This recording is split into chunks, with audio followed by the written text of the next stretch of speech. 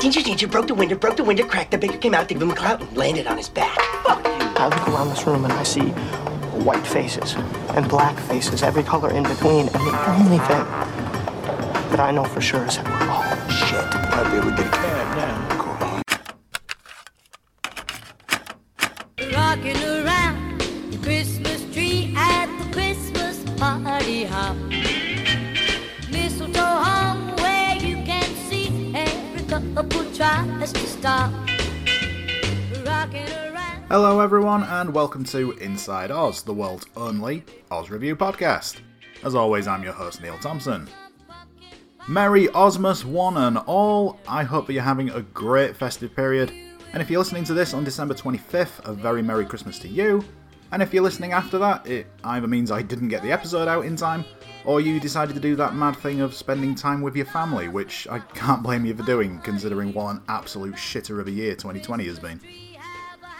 So today we're going to be taking another trip outside of the walls of the Oswald State Correctional Facility Level 4, where we will be covering the debut episode of Nurse Jackie. But this episode was very nearly going to be looking back at the debut episode of The Sopranos. We covered Edie Falco's exit from Oz on the Series 3 finale, although as I mentioned we will hear her voice again in phone call form in the future, and when you look back at the people who had either been killed off or just left the show, Diane's exit from Oz is probably one of the biggest we've had so far, having been on the show from the very beginning. Having gone back and watched that episode of The Sopranos, something which I've wanted to do for some time because I don't think I've rewatched the show since shortly after it finished, I got to thinking there's a ton of shows, various other podcasts and books etc. that have covered The Sopranos in so much depth, probably far better than I could and who I'd probably just end up referencing myself. What am I really going to be adding to what's already out there? Watching it back as well, Edie was in that first episode more than I remember, but there's also a lot of world building going on within it, and the focus is more on Tony Soprano and everyone's relationship to him. Whereas with Nurse Jackie, Edie is playing the lead and everything is focused around her, so I figured this to be the better option. That's not to say we won't ever go through the toll booth of the New Jersey Turnpike. Maybe we will, maybe we won't. I don't know. I might do a Carmela Soprano focused episode at some point down the line. I'll have to see what my Sopranos rewatch uncovers. Debuting on Showtime on June 8th, 2009, Nurse Jackie was created and written by Liz Brixius, Evan Dunsky, and Linda Warlam, all of whom also have producer credits, with additional producers Jennifer Cady, Brad Carpenter, Richie Jackson, Jerry Kupfer, Karen Manderbach, John Melfi, and Alan Coulter, who also directed the episode and who had previously worked with Edie on The Sopranos, where he directed 12 episodes over the course of the show's first 5 seasons, and also served as a producer. Prior to the show's premiere, Linda Brixius told the New York Daily News, "Guy stories tend to be about conquests, getting the job, winning the Olympics, or whatever. Women's stories aren't as immediately climactic, so they need to play out over the course of 3 months. And every medical show out there has been about doctors. Doctors are absolutely unable to do what they do without nurses, and we want to tell those stories."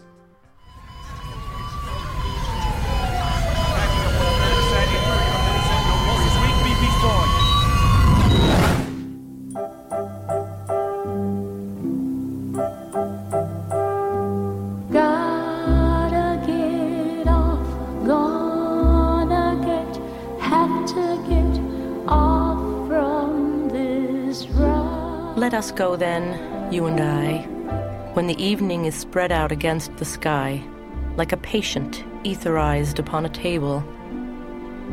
T.S. Eliot, 10th grade English, Sister Jane de Chantal. What a champ. She's the one who told me that the people with the greatest capacity for good are the ones with the greatest capacity for evil. Smart fucking nun. All right, I got one for you. What do you call a nurse with a bad back? Unemployed. Ba-dum-bump. One left. That sucks.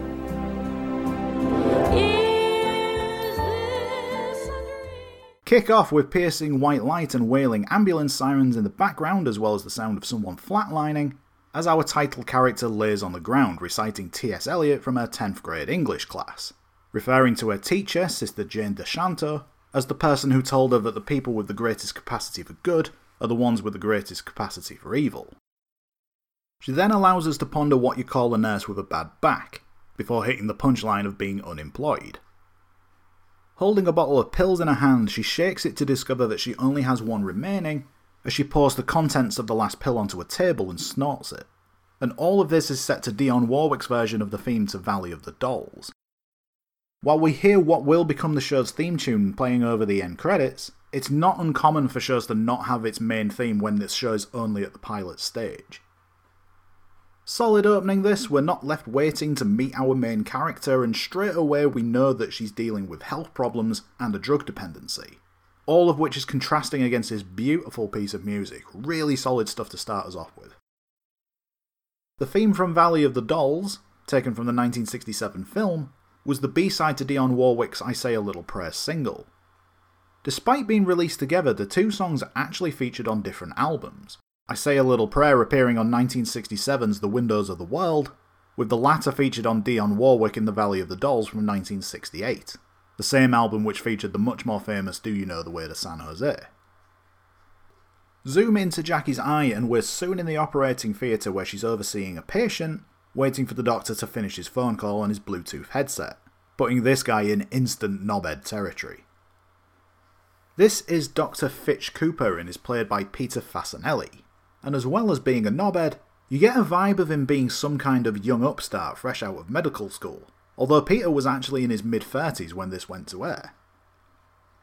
Having studied acting at both New York University and the Atlantic Theatre Company Acting School, Fasanelli at this point was best known on TV for having played the lead in Fox's Fastlane, which only ran for one season but gained a cult following, while also having recurring roles on HBO's 6 Feet Under, where he appeared in 9 episodes across the show's 4th and 5th seasons, and for 10 episodes of the first season of Damages on FX.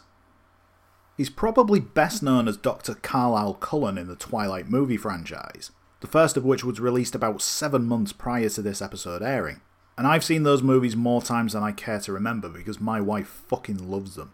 But he looks completely different here to what he does in those movies. He must have been suffocating underneath all that white vampire makeup.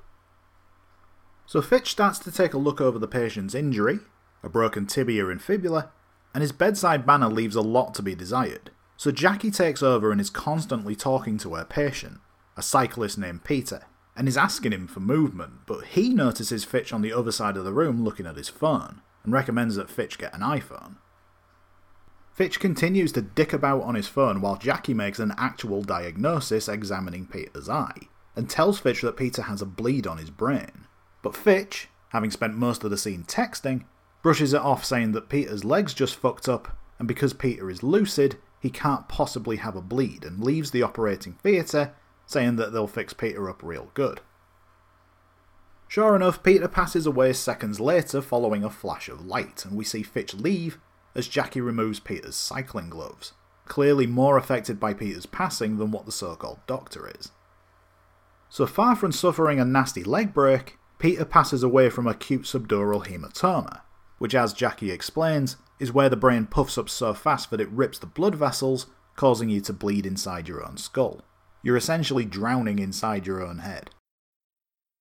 Fade to Jackie on the phone making a call to get Peter's organs donated, arguing with someone about whether or not she has the family's consent, and at times a factor. As Jackie laments that Peter shouldn't have died, she forges the signature of Peter's driving licence to donate his organs, saying that while it may be a shame, it won't be a waste. Cut to Jackie meeting with Peter's mother and brothers to discuss the donation of Peter's organs. My son was an organ donor? He was. Fucking bleeding hard. Give it all away, Petey. What the fuck with the language? Look at where you are. Jesus. Blow me. All right. Where's the bike? I'm sorry? He's our brother.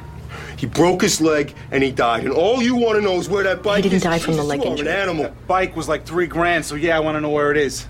What, you want Beth to have it? Fuck Beth. Beth is the girlfriend. I see. We work 9/11. Not a scratch on us. Petey's job is to ride a bike. And he gets killed. Seriously, you don't know where the bike is? So while what Jackie does here could be an action that saves a life somewhere down the line, it is a huge breach of the nursing code of ethics. And this, along with other actions later in the episode and indeed the rest of the series, came under scrutiny from the New York State Nurses Association shortly after going to air, decrying the character's behaviour as having a detrimental impression on nurses and how that could affect public perception. I can see where the association is coming from with that, and it's interesting that 11 years on and at the time of recording there is currently in the news calls for Netflix to add a disclaimer to The Crown, informing viewers that the show is fiction. While I'm sure, much like in every profession or industry in the world, there are bad apples, it's important to remember that this is a work of fiction. It's entertainment, it's escapism, and while some people may be daft enough to believe everything they see on TV or read online, the vast majority of people are able to make that distinction between fiction and reality. So after meeting up with the family, Jackie meets up again with Fitch, and we get a good example of the differing levels of professionalism from the pair of them, Jackie referring to him as Dr. Cooper, while Fitch greets her with a loud "Jackie!" and insists she call him Coop. Jackie isn't having any of it though, and firmly calls him Dr. Cooper once again, Fitch this time putting on a sarcastic tone calling her Nurse Jackie, which in and of itself still isn't right as that's not her surname, but at least he managed to work the show's title into the dialogue in a natural way. He asks her what he can do for her, as Jackie unleashes a tirade saying that he can stay the fuck away from her and that she's seen hundreds of doctors like him come through the hospital, and that while he may have been in the top 5 or 10% of his class, he's awful when it comes to actual patients, and how she's had to lie about having done everything they can to the dead man's mother. As she continues to call Fitch out on his shit, he grabs Jackie by the breast. After a few seconds of not breaking her gaze, Jackie asks what the hell's happening as Fitch bullshits an excuse about how when he gets nervous he acts out with, as he puts it, inappropriate sexual touches and likens it to Tourette's syndrome. As Jackie tries to move past that, he continues to babble and finishes off by saying that he isn't attracted to her at all, right at the moment that another woman walks into the room. Calling Fitch a charmer as ever, she informs Jackie that the Wicked Witch of the West is looking for her, and that it's something about dropping a house on her sister, so even after leaving our show, Edie Falco still can't get away from Oz references. So Jackie leaves and tries to escape the clutches of the hospital administrator, Gloria Acolytis, making her way down a hallway to another part of the hospital where she runs into Mohammed, one of the hospital's ER nurses who is trying to pass first-year ER nurse Zoe on to Jackie for training, saying that he's taken the last 3. Mohammed is played by Haz Slayman. Born July 1st, 1976 in Beirut, Lebanon, Haz moved to the US in his early 20s, studying at Wayne State University in Detroit, Michigan.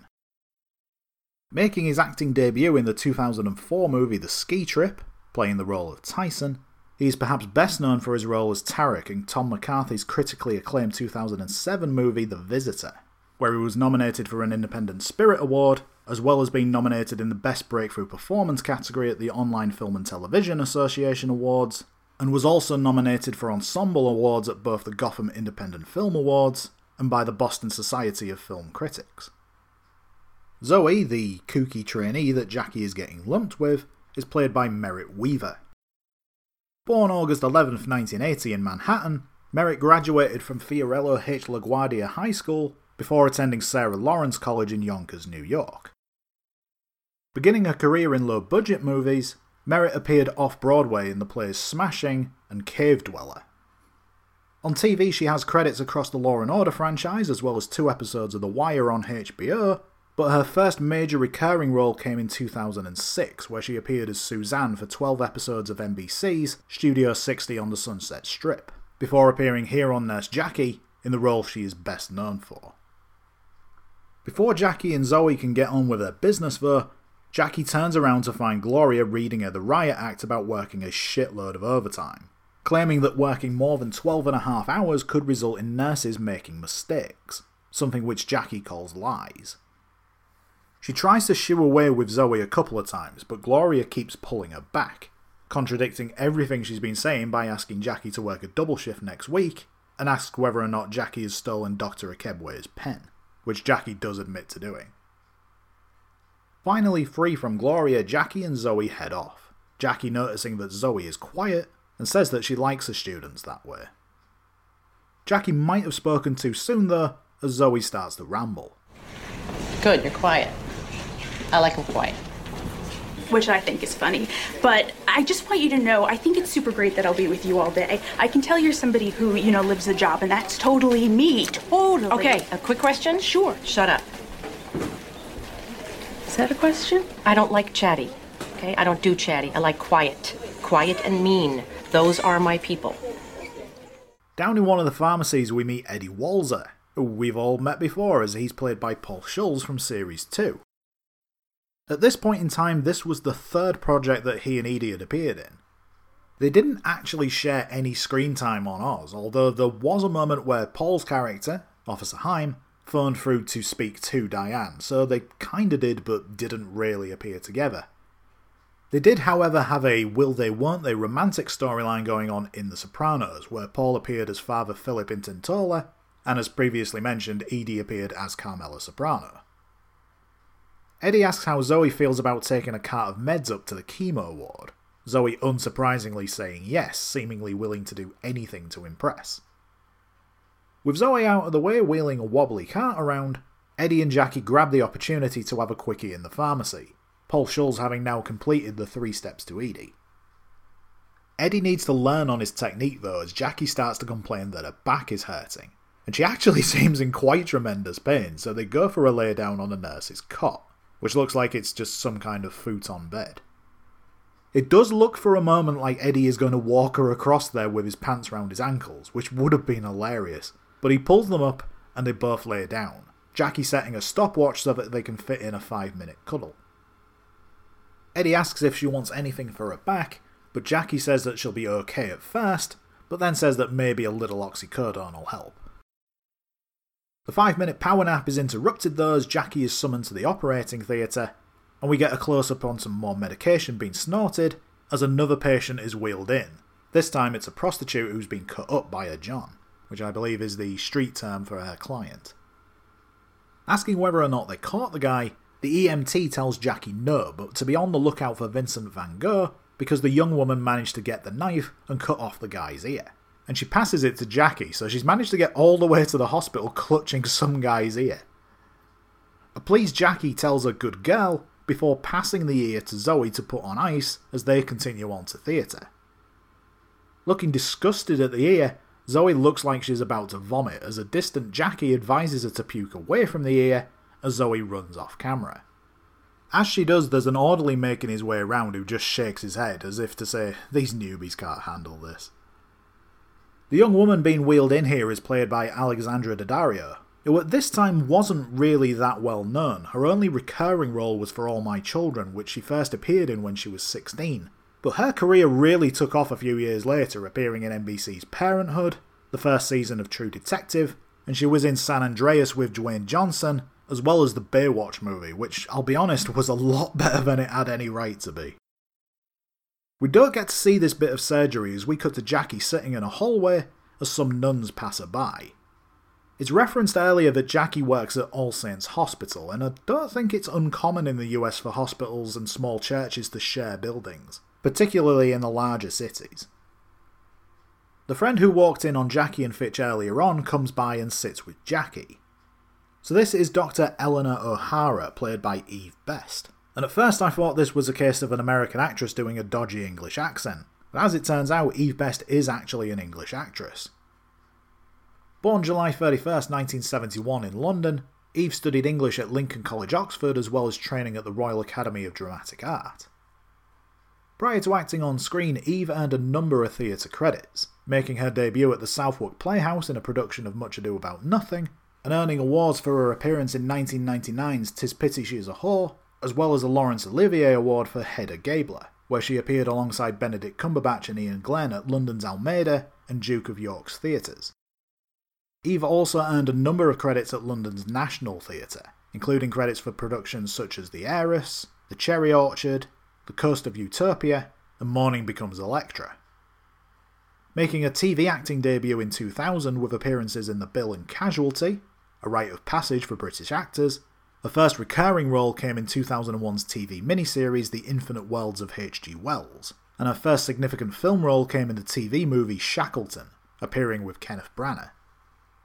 With credits on British TV for shows such as Waking the Dead and the Inspector Lynley mysteries, as well as a recurring role in ITV's Vital Signs, this role on Nurse Jackie marked Eve's debut on US television.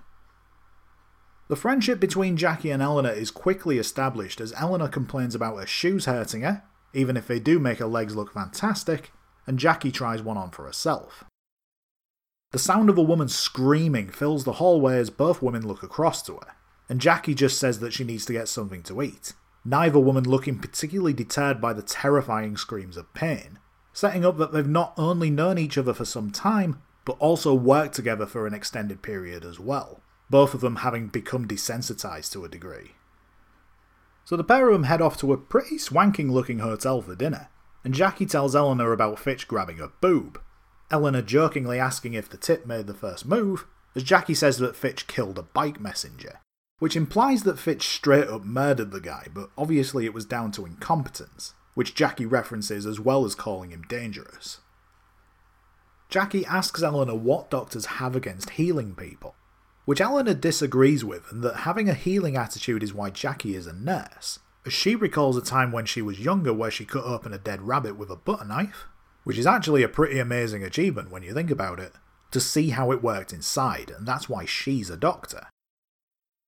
Jackie says that deep down Eleanor does care, but Eleanor again disagrees with her, as well as chomping on the crustiest bread known to man. Do you realise you're the only sane one there?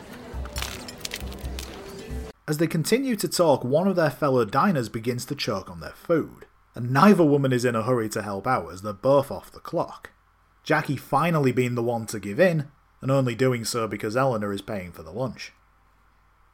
Jackie saves the woman's life using the Heimlich manoeuvre, clearly well versed in using it as she dislodges the killer food on the first pump, and Eleanor sings Jackie's praises, telling another diner about how great it is that the hotel has a nurse on duty. Good little pair of scenes here between these two characters, and like I mentioned a moment ago, their friendship is established very quickly in this piece of world building. In fact, there's a lot of character relationships established very early on. In the first 15 minutes alone, we've seen Jackie butt heads with Fitch, she's been introduced to Zoe by way of Mohammed, she's had a run-in with Gloria, she's had a quickie with Eddie, she's been out to lunch with Eleanor, all of which goes towards building the world in which Jackie lives and introduces us all to the main players on the show. And I think it works really well, even if it's done out of necessity more than anything else. All too often in the modern day, and I realise I'm saying this about an episode which itself is 11 years old, you've got to hook your audience early on. You've got to give them a reason to care about your protagonist, and give them a reason to keep tuning in. And the slow burn of world building and establishing character has become something of a lost art form, especially in the era of streaming and binge watching. You also have to factor in this show has a shorter runtime. Each episode comes in at less than 30 minutes, which I was really surprised at when I put it on. I don't know if that's just because I've become accustomed to the 1 hour drama format, but with just 30 minutes with which to entertain the viewer, you've got to get characters and storylines across in a meaningful way very quickly. Otherwise, if the show performs badly, it could wind up cancelled, and then it's gone unless by a miracle another network steps in to keep it running. Shows tend to live on a knife edge these days, so you've got to hook the viewer in early on. Back in the hospital, Jackie meets up with Zoe, who apologises for puking everywhere and promises it'll never happen again. A pessimistic Jackie tells her, yes it will, and we're on to the next patient. 16-year-old male shot a Roman candle out of his ass. 3rd-degree burns in his scrotum and perirectal area. Find an open GYN, let's get him in the stirrups. Where's Jackie? Someone get Jackie for me? I'm right here.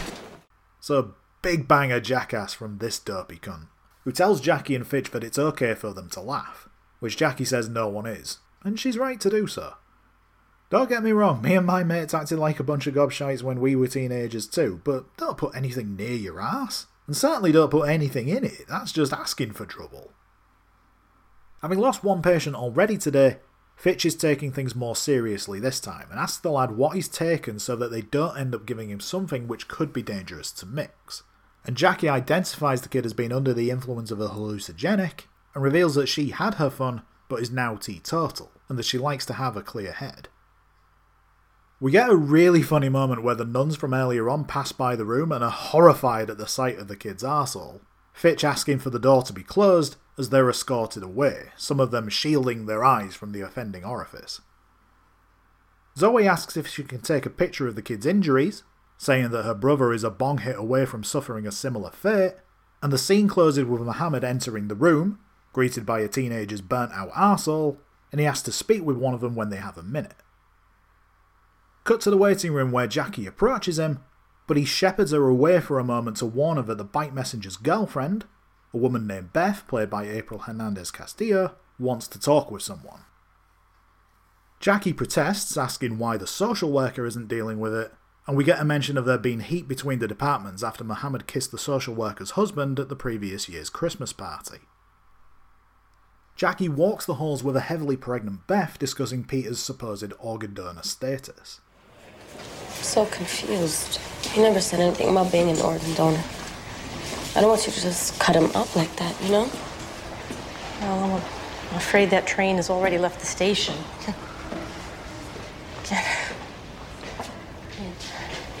Don't listen to me, honey. I cannot even begin to imagine what it must feel like to be you right now.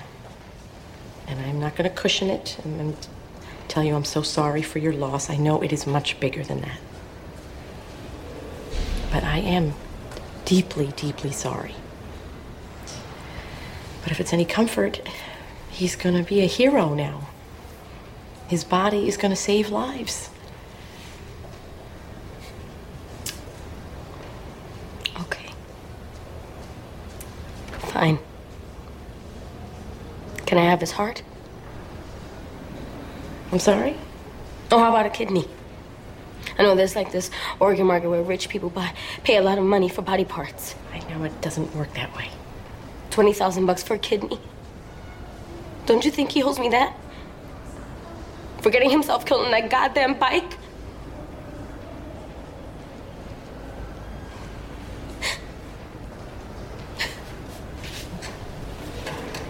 The fuck am I supposed to do? Can't even pay for a cab home. Jackie comforts Beth as the scene closes, with Beth talking about how Peter made her pancakes that morning, and we end on a long shot of them in the corridor which has a statue of Christ down at the far end, symbolic of the difference between Jackie being a saviour and where she truly stands. The show is listed as a comedy drama, and we've seen more of the comedy side of things so far, but this scene was probably the most down-to-earth one so far, highlighted by Beth inquiring about selling organs on the black market, and the struggles that are bearing down on her with Peter now gone. More shots of Jackie snorting some meds up before heading back to work, where she runs into Officer Ryan, played by Renee Ifrah, who's with a man who's missing an ear. His left ear, to be exact, the one which the prostitute cut off earlier in the night. Asking why the guy isn't in cuffs, it turns out this guy is the executive secretary to the Libyan ambassador, and can't be detained because he has diplomatic immunity, which as a concept, and to quote Tim McManus for a moment, is fucking bullshit. The level of immunity can vary depending on the diplomat's rank, but if you're a high-ranking one, you can get away with pretty much anything, as can your deputies and your family. And without referencing any particular case directly, anybody who hides behind diplomatic immunity is a disgusting piece of shit. In the operating theatre, Jackie is with her Libyan diplomat, who's asking how long it's going to take to get his ear sorted, and claims that the prostitute cut herself, and that American women do things for attention. He asks what Jackie does for attention, but Jackie leaves without answering and goes to retrieve his rotting ear, yelling "fuck you" at it, and then flushing it down the toilet. This hospital having a good flushing system, sending it down in one go, as we fade to Mohammed and Jackie laying on the hospital chapel's pews looking at the portrait of the Passion of John the Baptist, wondering what someone would offer as a side dish when serving up John the Baptist's head. In trying to find out who painted this portrait, I discovered that there are fucking loads of them, and it would take me fucking ages to go through them all trying to identify this particular one. The closest one that resembles the one we see here is Caravaggio's Salome Contessa del Battista, painted between 1607 and 1610, which is now housed at London's National Gallery. Jackie decides to go with a side dish of coleslaw, which is bad enough, only to then change her mind to the even worse suggestion of mac and cheese, before settling on the more acceptable but not top of the list potato salad, as Mohammed suggested rum and cokes all round. Jackie thinks that they could have saved Peter earlier in the day, and while she was hoping for Mohammed to give her the tried and tested "you tried your best" speech, something which she seems accustomed to hearing, they ask each other whether or not they truly believe that, before the conversation shifts to what the advantages of dating a man with no torso would be, the scene closing with Mohammed ranting about some issues he may be having with his partner. You know, there would be some definite advantages to dating a man without a torso. You could carry him in your purse. You could never leave. You could put him in the oven when he talks back. Or throw his stupid head overboard when you catch him fucking a pool boy on a cruise to celebrate your 6-month anniversary that you had to pay for because he is such a narcissistic fucking asshole. How is Randy? Oh, he's good. Back in the main hospital, Jackie is attaching a patient's IV, while Zoe is getting philosophical, asking Jackie whether or not she thinks there is a finite amount of pain in the world, and that maybe God said, "I want this amount of suffering, divide it up as you like." Jackie admits that's an interesting concept, but would make God a bit of a prick, which, yeah, it would. Good point, Jackie. Add it to the list of examples. Admitting that she tends to overthink things, Zoe is told to go home, but she tells Jackie that she thinks that she's a saint. This is a bit of cruel irony, as the machine which Jackie attached the IV to starts to sound an alarm, meaning that Jackie has to act quickly and remove the offending fluid. She says a couple of times that she nearly killed them, and she's clearly very upset by this, and she kisses the patient on the head as she leaves. And obviously this pays off the line from Gloria earlier in the episode about nurses making mistakes after working long shifts. So again, we've established very quickly that while Jackie might go against the code of ethics in certain situations, she clearly cares about the people she treats, as she was saying at a dinner with Eleanor. We've seen both sides of her at work, and while her actions may be questionable on occasion, her motivation for doing them can be justified in some way. The episode closes out with a montage of Jackie finishing up her shift, and we see her taking a pair of Ugg boots from Dr. Akebwe's locker, reading, "Seriously, don't take my stuff," adding those to the haul, which already includes a pen, and leaving them along with a money clip, which she seems to have lifted from someone else's jacket, with a sleeping Beth, who's taken to sleeping in one of the hospital visiting rooms. Traipsing out into the rain, Jackie meets up with Eddie once again, who asks her if she wants to come over, but Jackie tells him not tonight in a literal example of taking a rain check. Before he heads off, Eddie gives her something for her back, a can of Dr. Pepper and some moon pie. Now, I like a can of Dr. Pepper as much as anyone, but I'm not convinced by its healing powers, and neither is Jackie, as she says that she was hoping for some Vicodin. Eddie, saying that he's not an idiot, hands her a blister pack of pills. They tell one another that they love each other, and they go their separate ways in the New York rain. At a crossing, Jackie asks a bike messenger to be careful, but the knobhead tells her "fuck you," which I imagine is just a New York thing more than anything else. With that, a surprised-looking Jackie stabs his front tyre just as he's about to leave using a pen, which may or may not have been the stolen one, and the rider heads off into the night. Bit of a double-edged sword right there. Jackie isn't taking that shit from a bike messenger, so fuck you, mate. But ultimately a knackered tyre means that he's gonna have to get off the road, so Jackie gets to do a good thing and teach someone a lesson in the process. She arrives home in what looks like one of the outer city suburbs, where it's revealed that rather than being in a loving relationship with Eddie, he's actually the affair that Jackie's having as we meet Jackie's two daughters, as well as her husband Kevin, played by Dominic Famusa.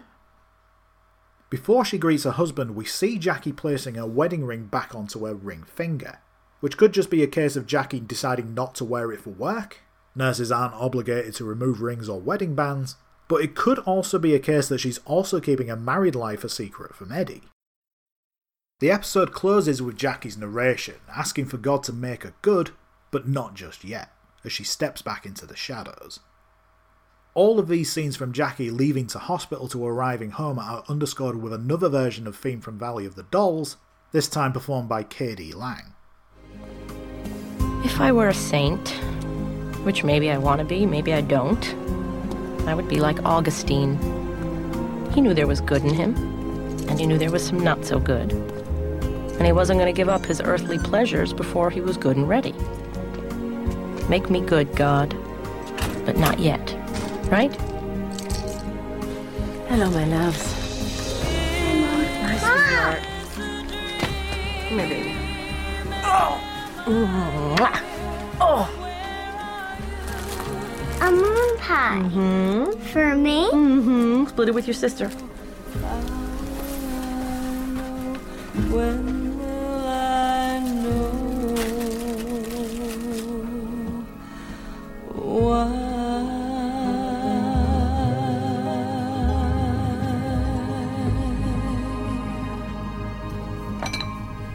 Hey, babe. I made pancakes for dinner. How great is that?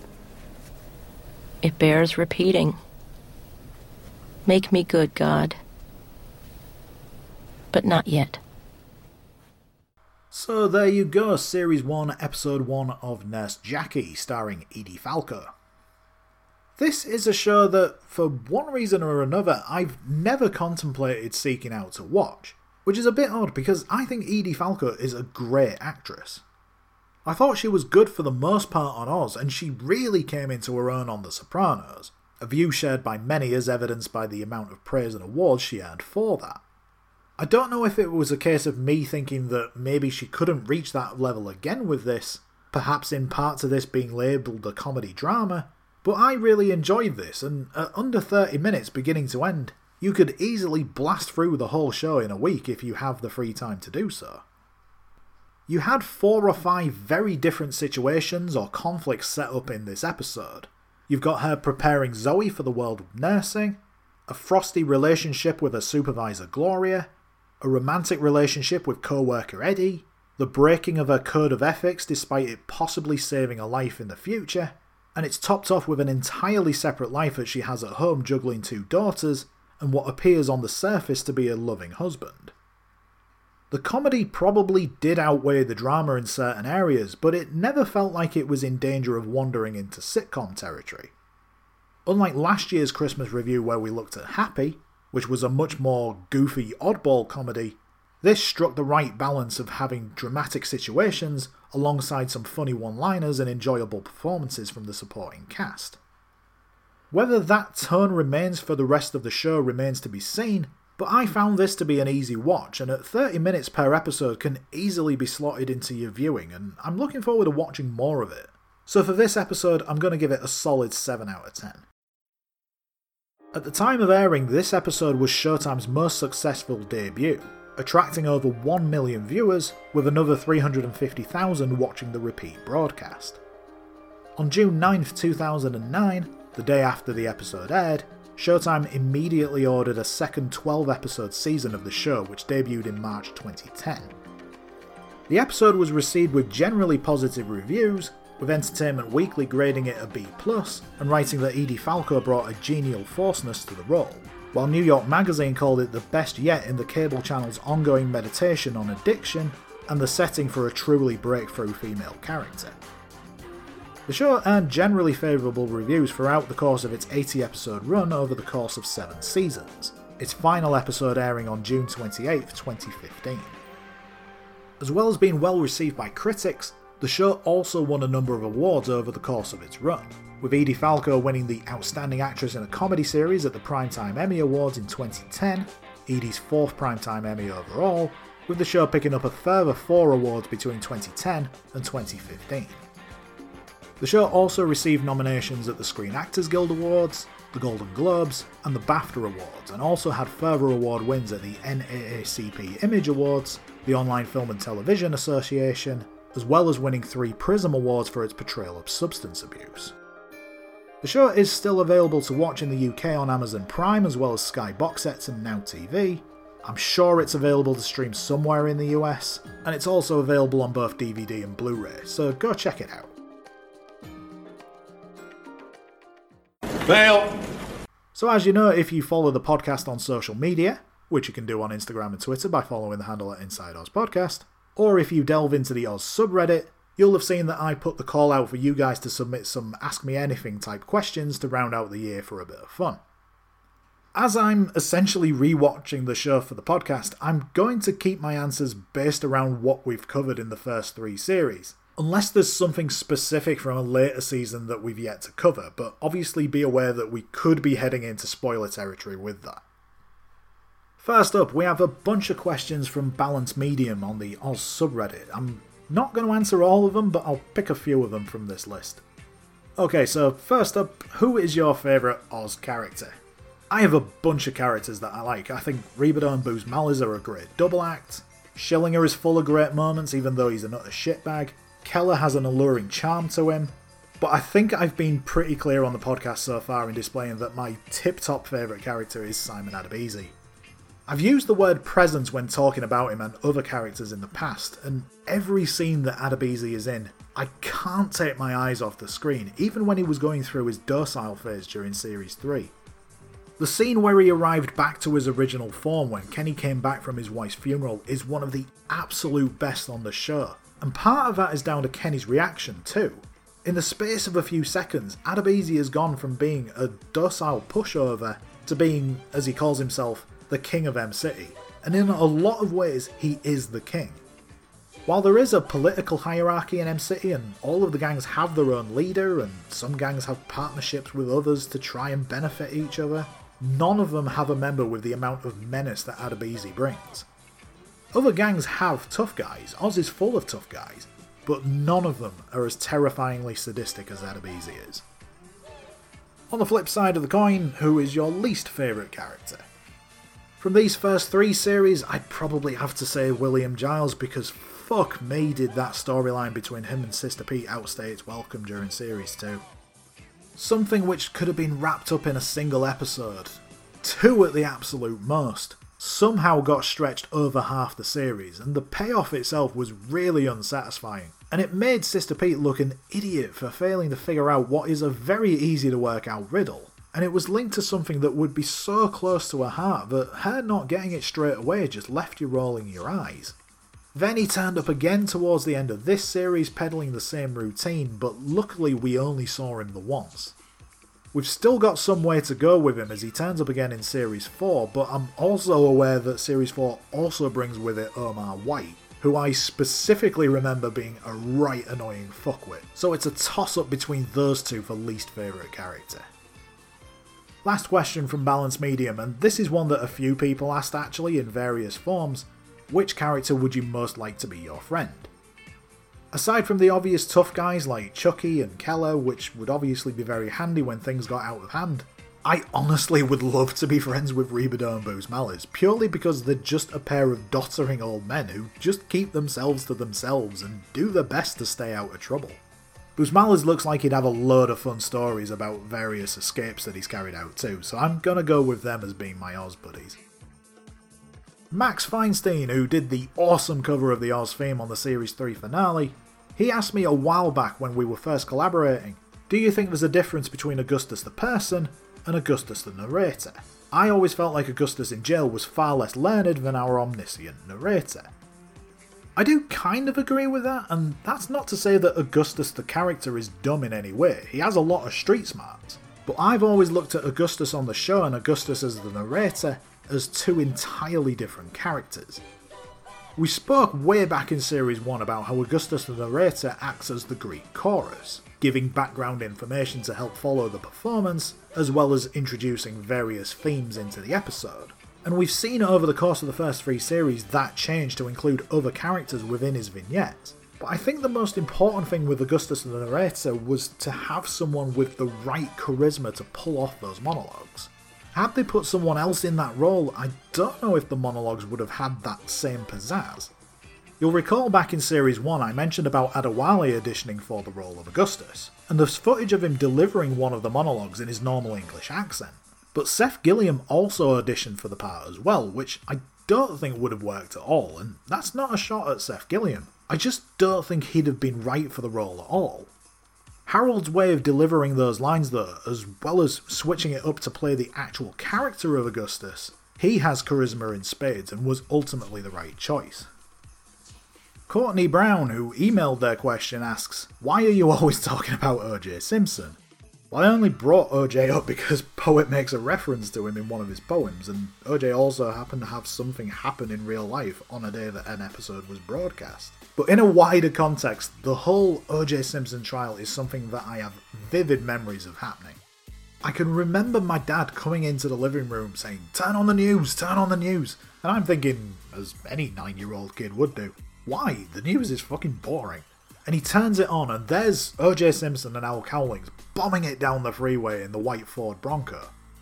Then of course you had the trial and the verdict, which again I can vividly remember watching. It was on BBC Two for some reason, and I was sat in my brother's bedroom watching it on the TV, and as it was read out I heard my dad shout from downstairs, "What? How the hell has he got away with that?" Ever since then the whole OJ thing has fascinated me. How was he found not guilty when all the evidence seemed to point the other way?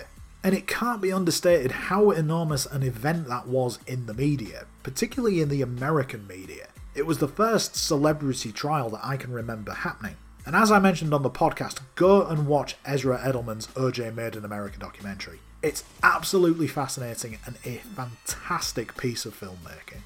So yeah, I don't mention OJ Simpson for no reason. I only bring him up because of something that was relevant to the show. Final question then comes from Anthony from Kitchener, Ontario, Canada, who asks, as you're clearly a wrestling fan, which I still am to a degree, if you were to build a Survivor Series team, who would you have on your team? That's a damn good question, but I think I'd have to go with Adebisi purely because I think he'd be able to dish out some wicked punishment. I'd probably go with Keller on there too, because as we saw when he broke Beach's arms and legs, he's got some great MMA skills. And I think I'd have to go with a couple of guys from the boxing tournament as well. Chucky could bring some explosive power, while Hamid could bring it also, as well as being that bit more refined a fighter. So yeah, Adebisi, Keller, Chucky and Hamid. I think that's a pretty good team right there. Shout out to John Lister on Twitter as well, who asked me a few weeks ago whether or not I've ever gone through the gangs and rated them Survivor Series style to see who would come out on top. And I think we settled on the Gays as being the team that would win out on that one, but I'd have to go back and review that one properly. Thank you to everyone who submitted a question. The mailbag is always a lot of fun to do, so if you have any questions about the show, or anything else for that matter, I'll let you know how you can get in touch in a moment. If you need to catch up on any episodes of the podcast, you can head on over to Apple Podcasts, Podbean, Stitcher Radio, Acast, Castbox, Google Podcasts, iHeartRadio, or wherever you get your podcasts from. There you will find the entire Series 1, 2 and 3 of Inside Oz, as well as the 4 previous Outside Oz bonus episodes. Subscribe to the show so that you never miss an episode, leave a 5-star review wherever you can to help with exposure for the podcast, and if you have any Oz-related or non-related questions or comments for the mailbag, you can email the show at insideozpodcast@gmail.com, or get in touch through social media by following the show on both Instagram and Twitter by following the handle @InsideOzPodcast. With 2020 putting its shoes on and getting ready to leave and never return, I will be back in 2021 with Series 4A, some of whom believe that to be the show's best season, but until then, I have been Neil Thompson, and as always, I hope you have a Merry Christmas, a Happy Hanukkah, Kwezi Kwanzaa, a Tip-Top Tet, and a solemn dignified Ramadan. See you in 2021 everyone, where it can't possibly be as bad as it was this year, and take care of yourselves. Last Christmas I gave you